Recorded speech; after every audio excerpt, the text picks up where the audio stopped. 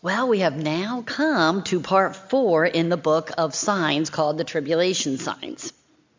Well, as Kristen said last month, I was really hoping I would not be standing here and that we would all be raptured and then we wouldn't be doing this part in the book. But this is all in the Lord's timing, so when you begin reading part 4 at home, I would suggest grabbing some Hershey Kisses and hunker down because it's quite a part in this book. The Lord does have an incredible plan for each of these signs. Now, there's 9 chapters within part 4. And I think we have a slide to put up on the wall. There we go. So, thank you. So that'll list the chapters and their titles. So I'm going to try to whet your appetite tonight to read each chapter by just sharing a little bit about each one. I'd also like to share why the topics of the rapture and the tribulation have had such a huge impact on my life. Now, hearing of these incredible events was really the catalyst that the Lord used to bring me to a personal relationship with Him. Back when I was in senior high school, a girl that I played field hockey and lacrosse with invited me to a Bible study. Now, I admired her a lot and was very happy to be asked, so I went.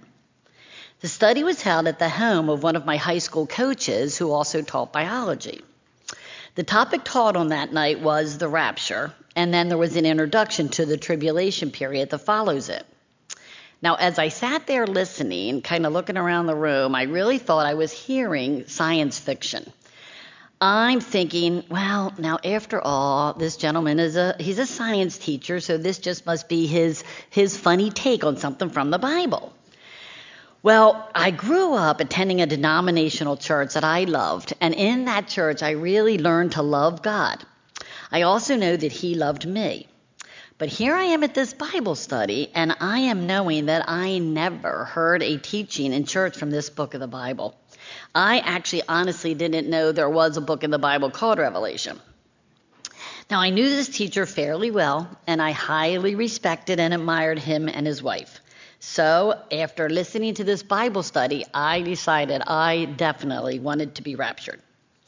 I learned that those raptured wouldn't experience the tribulation period. So I was so excited at that thought. Now, I'm not sure. I have a twin sister named Linda, and I'm not sure why she did not attend this study with me, but I do remember running home to tell her all about this study. Now, she was also amazed that this was biblical and not science fiction. So let me ask, do you have a family member that you love to tell about the rapture and the tribulation? Maybe for some reason you've hesitated? I would say capitalize on your enthusiasm like I did with my sister. I told her everything I could remember from that first study. The following high school studies that I attended were on the tribulation period. Now, I can't say I remember very many specifics about those studies. It was a few decades ago. But I do remember that I was awestruck with the horrors that would come upon people that were still going to be on earth. I learned that Satan really was a terrible, horrible force in this world, and that there was a man coming on the scene called the Antichrist, and that there would be a mark of the beast. At the conclusion of each of the studies, we were given an invitation to invite Christ into our heart and become a born-again Christian. Well, there's another term I had never heard before, which was born again. I didn't even know the words born again had been said by Jesus and were recorded in the Bible. I did not know that I needed to acknowledge and confess my sins, nor that I needed to personally receive Christ as my Savior. A Bible verse quoted at one of these studies was John chapter 3, verse 3. Jesus is speaking to Nicodemus, who is a ruler of the Jews. This verse reads, "Verily, verily, I say unto you, except a man be born again, he cannot see the kingdom of God." I did ask Jesus into my heart following one of the studies on the tribulation. So do you have a family member who maybe doesn't really know what it means to be born again or understand that or know that they need to do that? Tell them about that. Explain what it means. At that time, my twin sister also, like I, did not know what it meant. The Holy Spirit will provide the right time and will help you with what to say. I would go home, I would tell my sister everything I learned at each study. I told her about what it meant to be born again. And in time, she also asked Christ into her heart. So she walks very closely with the Lord today. I am so grateful that Christians will not experience or even see the tribulation that is going to come upon this world. Revelation chapter 3, verse 10 reads, "Because you have kept my word about patient endurance, I will keep you from the hour of trial that is coming on the whole world to try those who dwell on earth." Now let me define the tribulation period. The rapture of the church and the return of Christ will be separated by a 7-year tribulation period. During this period of time, unspeakable horrors are going to be unleashed upon the world by Satan, the Antichrist, and the false prophet. Only the Lord knows when the rapture will begin. He has told us in Scripture a lot about the tribulation. Through prophecy, God has made the darkness of the world's approaching doom clear to us. As I begin a short comment on each of these chapters, I want to mention that Pastor Joe is currently teaching on Sunday morning from the book of Revelation. If you haven't heard or tuned into these teachings, I really encourage you to do that. Go on the website and pick them up. I believe you'll gain a lot of insight from the Lord through Dr. David Jeremiah as you begin the first chapter in part 4, chapter 18, titled Four Riders. Now, Dr. Jeremiah begins by writing about prophecies of judgment. He then describes what is meant by the riders on each horse and what event they bring into the world. In the 6th chapter of Revelation, the 4 seals are broken open to reveal the events that will initiate the 7 years of trouble upon the earth. The 7 years which we know as the tribulation. In this chapter, Dr. Jeremiah writes that as the 4 seals are opened, a rider on a horse will go forth upon the earth. Find out what Dr. Jeremiah has written about the meaning behind each rider and the horse they rode on, and what they mean in the tribulation. It is so interesting. Chapter 19, Dr. Jeremiah writes of the Antichrist, a terrifying person, just an avowed enemy and despiser of God. He's a vicious, ferocious, depraved, diabolical man. I could put in a whole lot more adjectives. He's going to level unprecedented cruelty upon the world. Who he is cannot be revealed until he who hinders or restrains is taken out of the way. The hindering force that's keeping the Antichrist from being revealed today is the power of the Holy Spirit working within the church. Only after Jesus Christ takes his church away will this man of sin be revealed. He rules the world for a while with an iron fist. He is a man empowered and controlled by Satan. Revelation chapter 3, verse 1, John writes that I saw a beast rising out of the sea. Dr. Jeremiah writes that the word sea doesn't refer to the ocean, but to humanity. This is the Antichrist. To clarify this event of the Antichrist being on the scene, I have to add in that the restraining power of the Holy Spirit will be removed from the earth at the rapture of true believers. The Holy Spirit will remain as multitudes will come to Christ during the tribulation period, and they will be filled with the Holy Spirit. As followers of Christ, we need to be so thankful to our Lord that we will not be on earth during the tribulation period. You'll read much more about him in this chapter. The false prophet, chapter 20 in our book, is spoken of in Revelation chapter 13, verse 11. And I quote, "Then I saw another beast coming out of the earth, and he had 2 horns like a lamb, and he spoke like a dragon." The false prophet will be the Antichrist's accomplice or his special assistant, as Dr. Jeremiah writes. He'll manipulate and deceive masses of people.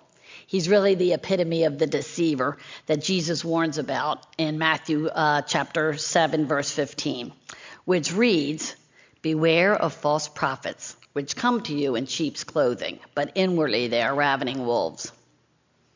In chapter 21, martyrs will arise during the tribulation. These people are non-Christians at the beginning of the tribulation who become believers at some point during the tribulation.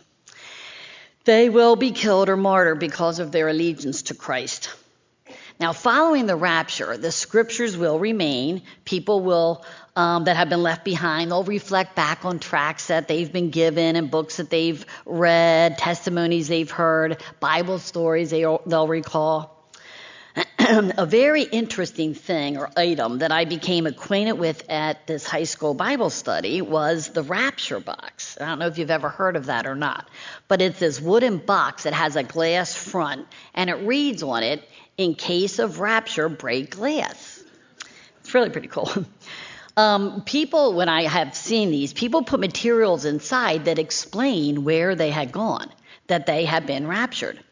They put in things like materials telling about the tribulation, telling about the rapture. There's usually a Bible put in there marked with various scriptures, some tracts, whatever explanation they want to include to tell the glass breaker what has happened. When I saw the box, I loved the idea, but a sad reality was I really did not want family nor friends to be reading the things inside that rapture box, as that would mean they weren't raptured. This really spurred me on to share more of what I have been learning. I'd like to share on chapter 22, 144,000, in a little bit more detail.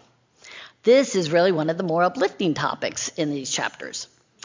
In Revelation chapter 7, verse 4, the Apostle John tells of 144,000 Jewish witnesses who will serve as evangelists to the world.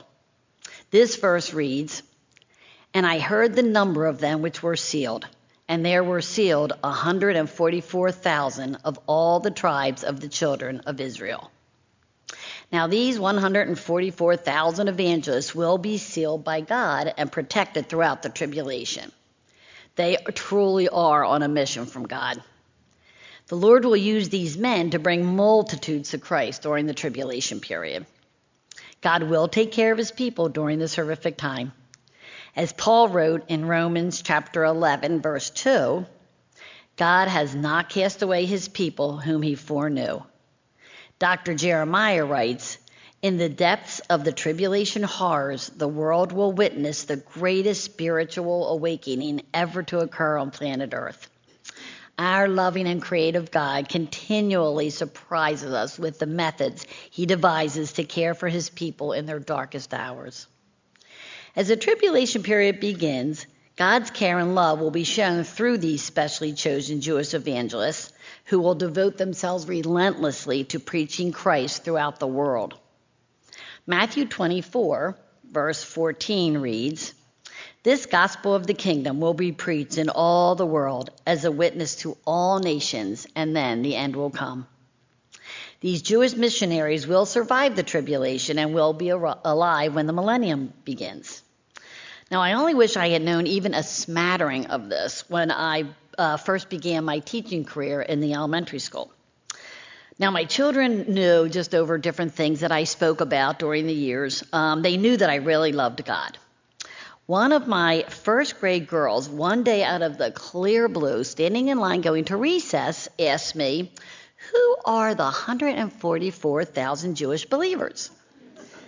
Well, I just kind of looked at her, and she was Jewish, and she felt very comfortable asking this question. And previously, during the week, she had been asking me a number of different questions about Jesus, which I did answer.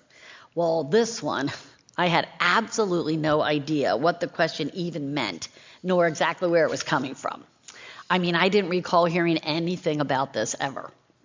And I remember thinking to myself that, well, when you're 7 years old, you can be a little bit random, so I don't really know where this came from.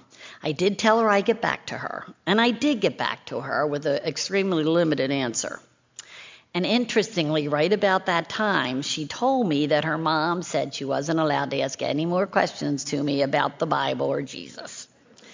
So I thought, well, I had had a limited window to share with her, and now it was closed. Her question really convicted me, though. This little girl's question taught me and encouraged me to really further seek out what the Bible says about the tribulation period. So I just ask you, do you have a young child or children in your life that really need to hear about Jesus? Let the Holy Spirit guide you into this and through this remarkable blessing. Proverbs 22, verse 6 reads, Train up a child in the way he should go, and when he is old, he will not depart from it. Now, in the book Gentle and Lowly that Pastor Joe has recommended, the author challenges us with the thought that our job is to show our kids that even our best love is a shadow of greater love, and that's Christ's love. To put a sharper edge on it, to make the tender heart of Christ irresistible and unforgettable. Chapter 23, 2 witnesses. This is also a topic of encouragement. For the first 3.5 years of the tribulation, 2 prophets of God will call Israel and the world to repent of ungodliness. Revelations 11:3 reads, "And I will give power to my 2 witnesses, and they will prophesy 1,260 days clothed in sackcloth." Now, in Scripture, wearing sackcloth is a sign of mourning or repentance. John reveals much about these 2 witnesses. Where their exact identity isn't written, their purpose is. The world at that time will think that all is well. These witnesses will awaken people of the world to their sinfulness and their need to repent. As you read this chapter, you'll learn of the miracles our Lord will perform and how he'll use these 2 men, along with those 144,000 Jewish evangelists, to cause a great revival. This really is a fascinating chapter to study. Wait until you read of their persecution and their preservation in this. Lamentations chapter 3, verses 22 and 23 reads, "The steadfast love of the Lord never ceases. His mercies never come to an end. They are new every morning." It is a wonderful blessing to be a witness to those who don't know Jesus. I personally have to daily ask the Lord for boldness and courage to speak about him to those that he puts in my path. One particular example of this for me occurred when I was still teaching. One of our custodians, Jack, very suddenly took ill and had to be hospitalized. He was actually very critical and wasn't expected to live long. We had the school children make cards for him, and the teachers' prayer group that I was part of began to pray for him. I felt the Lord really impressing on my heart to go to the hospital and pray with him. I spent actually quite a while making sure that the Lord was really saying this, and I wasn't just making this up in my mind. It's like, no, I would say things like, "You want me to go pray with him? I mean, I don't really know him all that well. Are you sure, Lord?" And he was sure. So my husband drove me to the hospital in Philadelphia, and I was directed to his room. The walls were covered with the cards that the kids had made, which was really neat. Now, Jack was comatose the whole time that I was there, but I really felt the Lord urging me to just pray the prayer of salvation into his ear. Now, they say that the hearing is the last to go, so I did pray to him, and I did ask him to repeat this in his heart. Now, I can't stand here and say that Jack did pray that prayer, but the Lord flooded me with such a peace in my heart that I really remember that to this day. And I really believe Jack is in heaven. So has the Lord put an acquaintance or a work colleague on your heart to pray with? Just go for it. He'll direct you for sure. The time is short. 2 Corinthians chapter 6, verse 2 reads, in part, "Behold, now is the accepted time. Now is the day of salvation." Chapter 24, Dragon. Revelation chapter 12, verse 9 pictures Satan as a great dragon, a deceiver, the devil. It reads, "And the great dragon was cast out, that old serpent called the devil, and Satan, which deceiveth the whole world. He was cast out into the earth, and his angels were cast out with him." He is vicious and depraved. As Dr. Jeremiah writes, having failed to keep Christ from the world, he is determined to keep the world from Christ. As you go through this chapter, you'll read more about his power, his partners, and his purpose. Chapter 25 is the Mark of the Beast. Satan plans to use a mark during the tribulation, the mark of the beast, and it will be worldwide. The false prophet will tell the world that a mark of obedience to the Antichrist will be necessary to buy or sell anything in the marketplace. Read about this. I really shudder at the thought of what Christians are going to go through during the tribulation period. They must reject that mark. Matthew chapter 10, verse 28 reads, "And do not fear them who kill the body, but are not able to kill the soul. But rather fear him which is able to destroy both body and soul in hell." If you've personally received Christ, you will not experience the horrors of the tribulation. Now, you probably know, as I do, many who are not saved, and I do just implore you to challenge those that the Lord puts on your heart. Will God be the Lord of their life, their Savior, or will they not be marked as God's own? The Strategy of Satan is a book written by Warren Wiersbe that some of our Calvary Senior High ministry students have read through. In a nutshell, Satan's strategy is to turn as many people as he can from God. If you're a Christian today, you will never have to face, the decision to receive the mark of the beast. Think of those who are not saved. Sometimes we face embarrassment or ridicule, even sometimes threats, but it truly is a privilege and a blessing to share Christ with people that the Lord puts on your heart. You may be used just to plant the seed of salvation in a person's heart. Somebody else will water it, and God will bring the increase. The Holy Spirit will give you the grace to do just that. When you read the last chapter, Armageddon, you may find, as I did, that word just strikes fear in your heart. You've probably heard the word in various movies and books. It has just a kind of a scary doomsday connotation. Armageddon is the biblical name for the earth's final great battle, when Israel is saved from annihilation and the rebellious nations of earth are defeated. Biblically, this will be the name of the battle that ends it all. You might want a boatload of chocolate for this one. It's quite a chapter. Just keep remembering, we who trust the Lord as Savior need to have no fear. The challenging question is, how will each one of us respond to the reality of the tribulation? We need to anchor our faith daily in the power of the Holy Spirit. We need a faith that cannot be shaken. A friend gave me an acrostic. You know what that is, where you take the first letter of each word and put a word to it? Anyway, it was for the word faith. So the acrostic is forwarding all issues to heaven. And I thought it's perfect. That's what we need. We need a spirit of faith. Christians are not called to a life where every choice we make is going to be comfortable and safe. But we're called to a life of commitment to Jesus, who loves us enough to die for us. He offers us the incredible reward of eternity with him.